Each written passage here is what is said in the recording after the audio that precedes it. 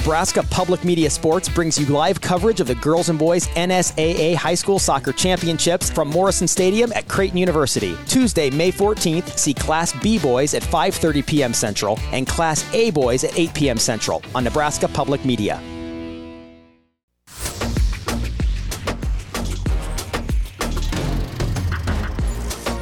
You're listening to Herd at Sports Radio. Calls for the snap, a little high but handle. Right up the middle, he will run. He will have the first down and then some. Inside the 25, heads towards the numbers at the 10, the 5, into the end zone. Touchdown, Fighting Tigers. 35-yard run for Jaden Daniels with the rushing touchdown.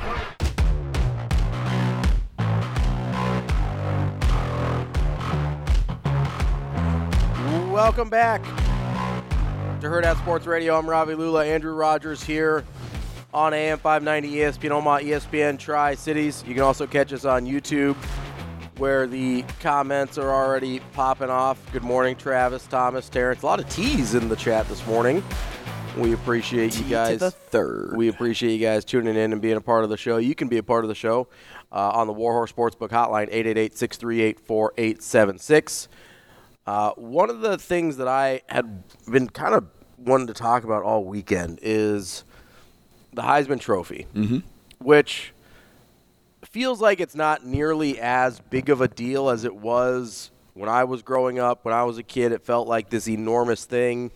It sort of almost felt, and that part of this is probably because Nebraska volleyball was playing pretty much the same time that the ceremony was going on, so at least locally it took a back seat. But I think there's another problem as to why the Heisman sort of is fading away from importance. And so Jaden Daniels wins the Heisman from LSU, put up terrific numbers. Nobody's denying that. Incredible numbers, right? He had a great, great season.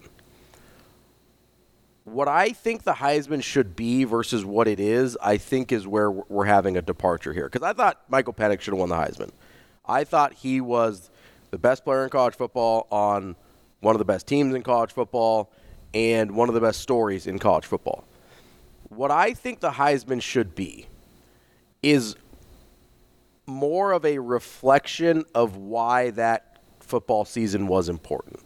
Like, who defined that college football season?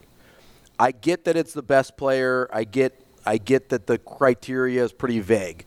But to me, if you want the Heisman to matter, it needs to the winner needs to be what that college football season was about. Like, when you think back to, and this is why it's different between like a Jaden Daniels and Johnny Manziel, right? When you think back to the Johnny Manziel season, Johnny Manziel was the story of that season. The upset against Alabama, the way he took the college football world by storm, all of this stuff, right? Joe Burrow is a great example too. Obviously, he had incredible numbers. He was on the best team. But Joe Burrow was the story of that college football season. If you're just going to go by numbers, go back and give the Texas Tech quarterbacks a bunch of Heismans. Like, go back and go give these air raid guys a bunch of Heisman, because the numbers are always going to be there for those guys, right? Even with Caleb Williams last year, like, yes, he was a very important figure in the college football season.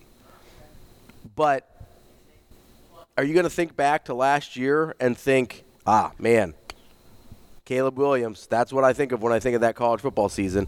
Not really. And it's not, like I said, that's the reason I use Johnny Manziel as an example, is because it's not just the best player on the best team, right? Texas A&M wasn't the best team that year, but Johnny Manziel defined college football. It's a good way to list it. There's a really, we're going to talk to him tomorrow, Eric Crouch. Eric Crouch defined that 2001 season for much of the year, right? Even though Miami was the best team. Even during the season, I think we knew Miami was the best team. But Ken Dorsey wasn't really that guy. I think Clinton Portis was the running back. He wasn't really – you didn't have these guys that just stood out. Miami was just this juggernaut of a team. And so you think about the defense that they had, like Jonathan Vilma and Sean Taylor and Ed Reed, I think, was still on that team. Like, you had all of these NFL guys, but none of those guys defined the college football season the way Eric Crouch did.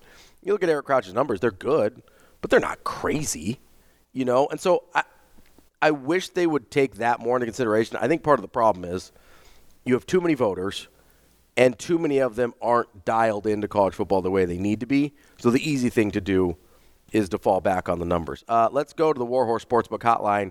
Nate, wants to talk about the Heisman. Nate, what's going on, bud?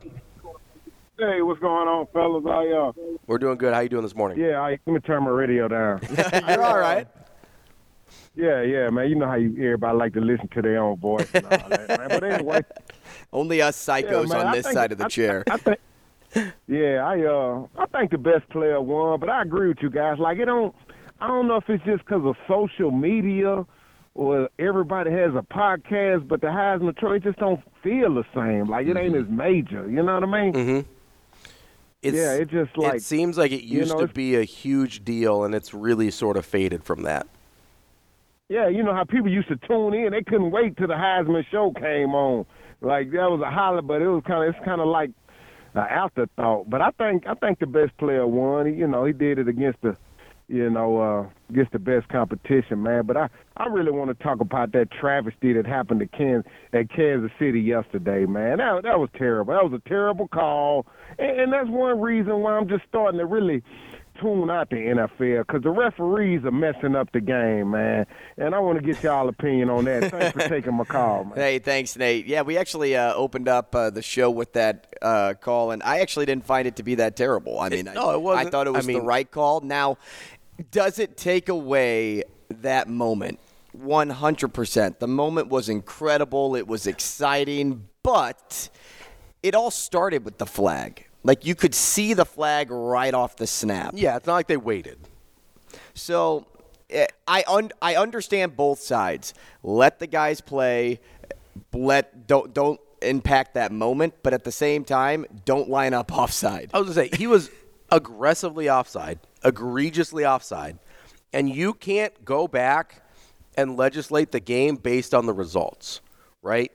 You can't wait to see, well, was that a cool play or not? Okay, we'll pick up the flag. It's not like he threw the flag after the play happened. It was thrown pretty much immediately. It wasn't like out there that officials gave warnings on that call. Because if that wasn't like a known commodity for these players, they wouldn't react like this. No. But it's the fact that, before they've given us, a warning, like, hey, Tony, back up, or, but most of the time it doesn't result in a touchdown like that either. Also, now, he threw the flag right away, so it was kind of like, well, if I can't see the football, then you're obviously offside, and it's a problem for me now. Yeah. Because I got to look at the line of scrimmage and see who's moving, and if you're impeding me, well, you're going to get flagged for it. So if it wasn't out there like, hey, sometimes we give a little bit of grace, sometimes we don't, this wouldn't be a discussion today. Also, they give grace when you check.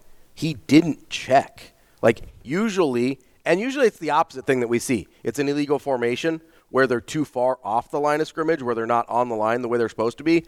And a lot of times guys will point over, they'll check, make sure they're okay. Sometimes the refs will give them a thumbs up. First of all, the refs are under no obligation to do that. They are doing even if they allow a warning every now and then. They don't have to give it. Yeah, they're not obligated to do that. It's a courtesy that they give because they want the game to flow better. But if you don't check, first of all, what you want them to yell at you, be like, hey, Kadarius, you're not lined up right. Like, he's supposed to be shouting at you during the game? No. Hey. And secondly, it was so egregious. This is literally the statement from the refs was the penalty was he was so far offside we couldn't even see the football. So, no, he didn't get a warning.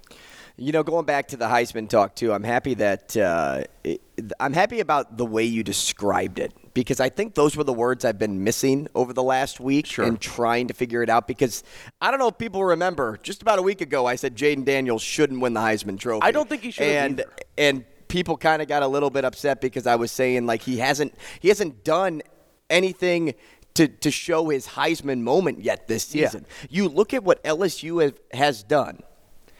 They were never in national championship conversation, and if they were ever, it was at the start of the year. It was before the Florida State national game. Championship odds were given to open up the season. And then, two, you look at what his record was in big games against ranked opponents this season. They're 1-3, and that one win came against Mizzou way late, and Mizzou and them were dogging it out. It was a dogfight to the end, and it was what, a separation of like 6-7 points. So they got boat raced by Florida State to start the season. They lost a shootout to Ole Miss.